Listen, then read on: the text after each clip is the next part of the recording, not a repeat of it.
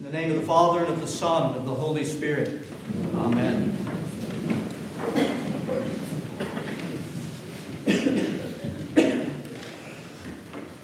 In each of the two penitential seasons of Advent and also in Lent, right around the halfway point of the journey through each of those seasons, our Lord knows precisely what we need at all times. He's going to put something in the liturgical calendar to assist us based on where we are, where we're going, and what we need right at this moment. And we need a day to come up for air a little bit. We've been fasting, we've been praying, we've been making our journey towards the cross, and our Lord desires to lighten our load, strengthen us, and give us grace for the rest of this journey. So He gives us two liturgies in each of those penitential seasons, and each one of them has the same name. The name of the liturgy is Rejoice. The Lord is calling us to rejoice in Him, to remember all of the good things that He has done, all the good things that He is, all the good things that He will do in our lives and for us, and to be re-energized with a spirit of thanksgiving as we offer our praise to God. And in these two liturgical Masses, the instructions for the day are given to us by His wisdom to lift our hearts. We have the return of the organ to lift our hearts today. We haven't heard it at all during Lent. And we hear it again to lift our spirits in thanksgiving and worship. The liturgical colors today go from the deeper violet of Lent to the light rose color, even giving us a visual. Let's lighten, well, it really, the Lord's saying, lighten up, people. No, it's lighten up. Let your hearts be lifted. I say that halfway joking, but we are given this day to remember that the Christian, even in the midst of the penitential season, the Christian is to be a cheerful human being in Christ because of all that He is in us and all that He does for us.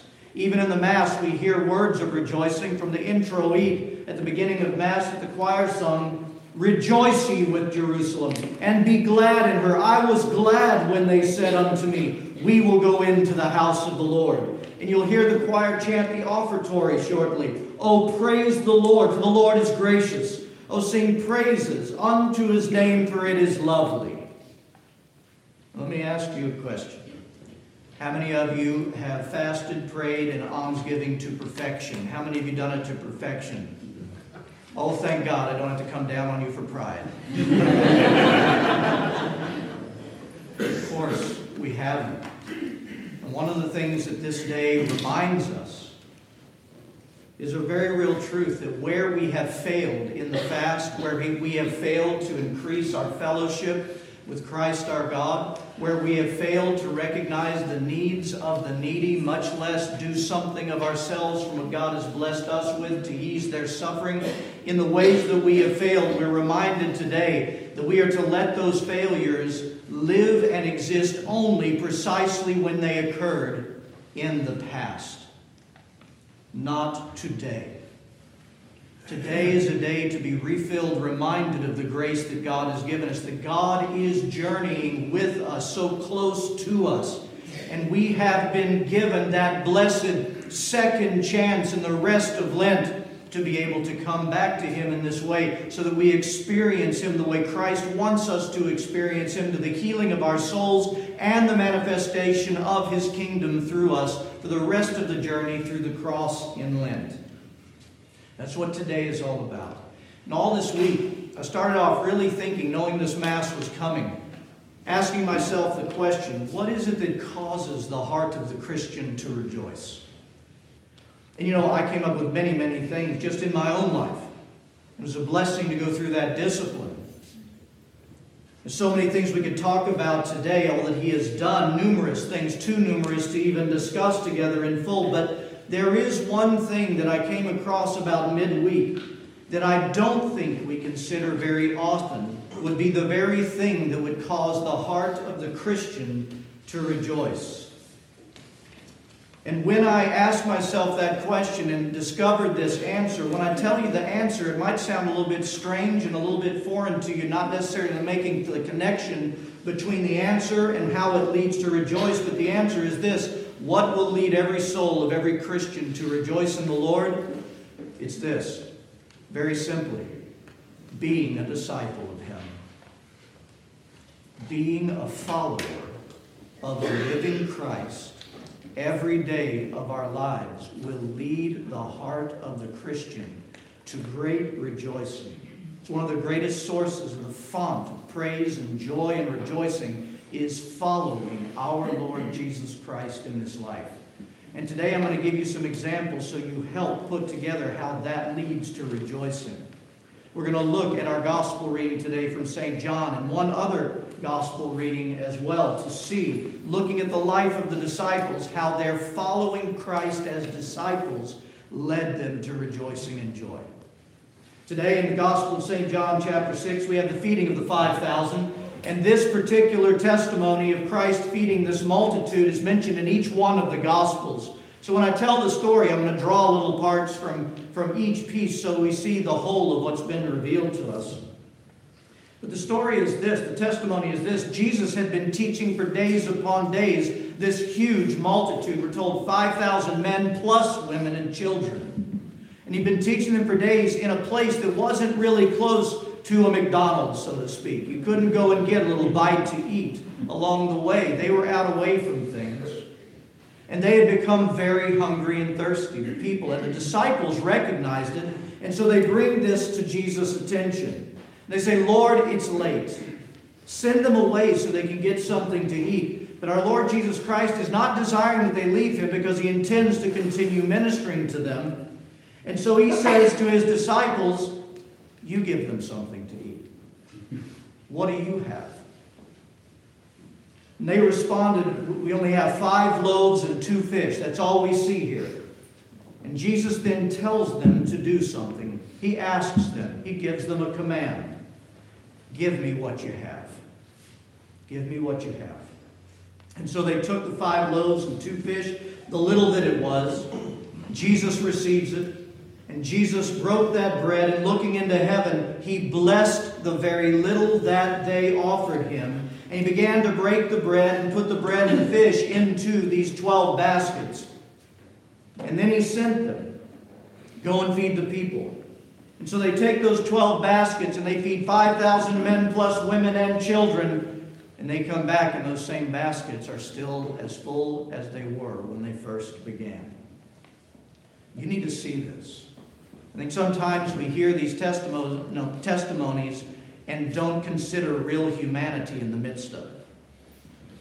The disciples, in their mind, they had been faced with an impossible situation that they could not take care of. And they bring the concern to the one who they have been following. Surely he will have an answer. And Jesus does something so very interesting because we know this. Jesus could have right then and there done whatever he wanted to feed those 5,000 plus the women and the children. But he didn't just do it. He invites his disciples to join him in the miracle.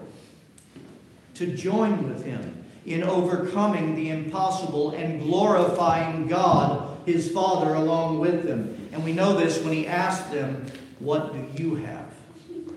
Offer that to me. And what little they had would never be able to satisfy the need, and they knew that full well. But Jesus commanded and asked them to offer what they had, and only what they had. And they showed themselves to be true disciples. How? By the most simple thing. They did what he said. They followed his instruction. They gave all but the little that they have. And he took that obedient offering and joined it to himself, and he blessed it. And watch what happens next. They take their very small offering, now blessed by the bread of life himself, Jesus Christ, and they begin to bring it to the people. But picture how this had to have gone down. Here they have these baskets full, and they're going by the 25s and 50s, and hands are reaching in to grab the bread and the fish. And as they keep going, what's going on? Nothing is going down. What do you think's going on in the life, in the heart, in the minds of the disciples? Amazement. Absolute joy at what Jesus was doing for the people, and that they had the privilege to be assisting him in that. God was being glorified. their hearts were being uplifted, and their faith was being grown simply by this, by doing what he said. By the way, my friends, don't let Satan tell you any different. Being a disciple and loving Jesus Christ is very simple. Follow him and do what he says. Did Jesus not say, he who obeys me, that's the one that loves me? You see? Do you see how Christ is at work even in the disciples, and how joy would be building up in them and what was going on all around them? And then when they were done, they returned to Jesus, and all the baskets are still just as full as when they started. You don't think they were rejoicing while they were working with Christ? You don't think that when they left that moment and went on to their beds that night, they weren't filled with a heart of praise and thanksgiving and overjoyed at what God had just done? We see the same thing, different testimony. In the Gospel of St. Luke in chapter 10, when Jesus sends out the 70. Now all of these disciples, remember this is the 70, not 12. This is 70 that he sends out, the disciples. All of these disciples had been with our Lord for a while now, hearing his teaching, and they'd been witnessing his miracles. But then Jesus asked them to do something that he had never asked them to do until this very moment. He tells them, I am sending you as sheep among the wolves. Go 2 by 2 into the nearby villages that I'm soon going to go and visit. Take nothing with you. Nothing. Go there. Heal the sick who are there. And say to them, the kingdom of God has come near to you. Can you imagine how that's registering in the mind of these human apostles? I know exactly how it would have been with me even standing here today. Wait a minute, Jesus. You want us to do what? Do what you have been doing? But Lord, we're not you. We're sinful. We're frail. We're weak. This is why we're with you. And you want us to do these things. We can't possibly do this. And by the way, apart from Jesus Christ, the impossible is definitely the case. But you see, no doubt the disciples, they had faith at this point, but it wasn't perfect. They still had to struggle from their belief to a greater faith because of the unbelief that was still in them. Just like we do, and that gives me great comfort. But despite their weaknesses and unbelief, despite any doubt that may have been in them, they did what a true disciple does. One who follows another and submits their will to another. They did what their Lord asked them to do. And they went. They went in nothing but his command and the directions of Christ. You see, just like feeding the multitude, our Lord Jesus Christ, once again, he is inviting his disciples to be a part of the manifestation of the kingdom of God in the world that would not only bring joy to the world, but joy and faith to their own souls. And we see the results of their own obedient offering of themselves when they return. Verse 17, they are rejoicing. Listen to their words. Then the 70 returned with joy, saying, Lord, even the demons subject to us in your name. Again, get back to how this must have played out. They go into the villages. And I bet you the first time they came across someone who was sick or unclean or demon-possessed, they knew what Jesus told them to do, but I guarantee you there was some sense of a little bit of uncertainty. What's going to happen when I approach this? They would have been just like us. But they obeyed. They obeyed. And what faith it must have taken to step out for the healing of someone and to cast out a demon from the demon-possessed. But imagine this, the joy that would fill them when they would approach that, do what Jesus said, and someone would be healed. And the demon-possessed would be freed, and the demon would have to flee away by the ministry of Christ through them. They were filled with joyful rejoicing at what Christ had done through them, and despite their weaknesses and frailties, that he loved them enough to invite them and join them to his very ministry in the earth. And the rejoicing came directly as a result of the central truth that Christ is trying to place into us today. Their joy came from being a disciple. doing what Jesus said, pushing through their doubts, pushing through their weakness, pushing through the distractions of an enemy that didn't want any of this to take place. They set themselves to do one thing, whatever Jesus said to do. And that's why their hearts, by cooperation with Christ and all that he would do in and through them, they were filled with rejoicing. The last thing Satan wants, think about it. The last thing that Satan wants is every soul that Christ has baptized to grow up to live, to be a true disciple of Jesus Christ, offering their lives as a response of love to him, that his will would be done through that soul. Satan doesn't want that. That is why he fills us with all these distractions, these belittling whispers that go in our ear. Look at who you are. Christ can't do anything in and through you. All of these things and the distractions of this world he puts before us. Today is a day we want our souls to rejoice. We're talking about a reset here in the middle of Lent by grace and mercy.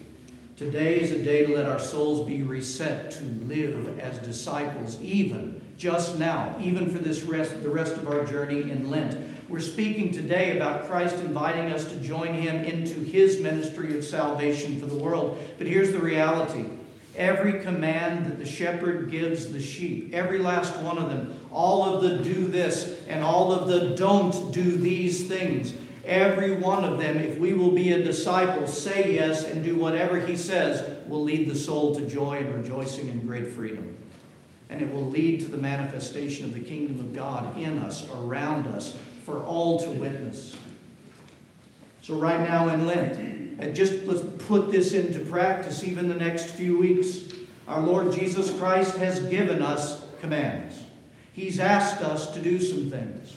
He's asked us to increase our prayer along with fasting, that he might do a holy work in us and a great strengthening and healing in our souls. He's asked us to be attentive to the needy around us, to give, because when we see through Christ's eyes the needy, and when we give what belongs to him, we enter into the joy of his ministry of provision to others, and joy will fill your hearts. We need to step that up and be disciples in these last 2 weeks, and all along the way to the cross and to the resurrection, we'll be more and more filled with joy. How much more when the resurrection comes and we experience together, how much more will we be rejoicing because we have lived as disciples even in these next few weeks. In the name of the Father, and of the Son, and of the Holy Spirit. Amen.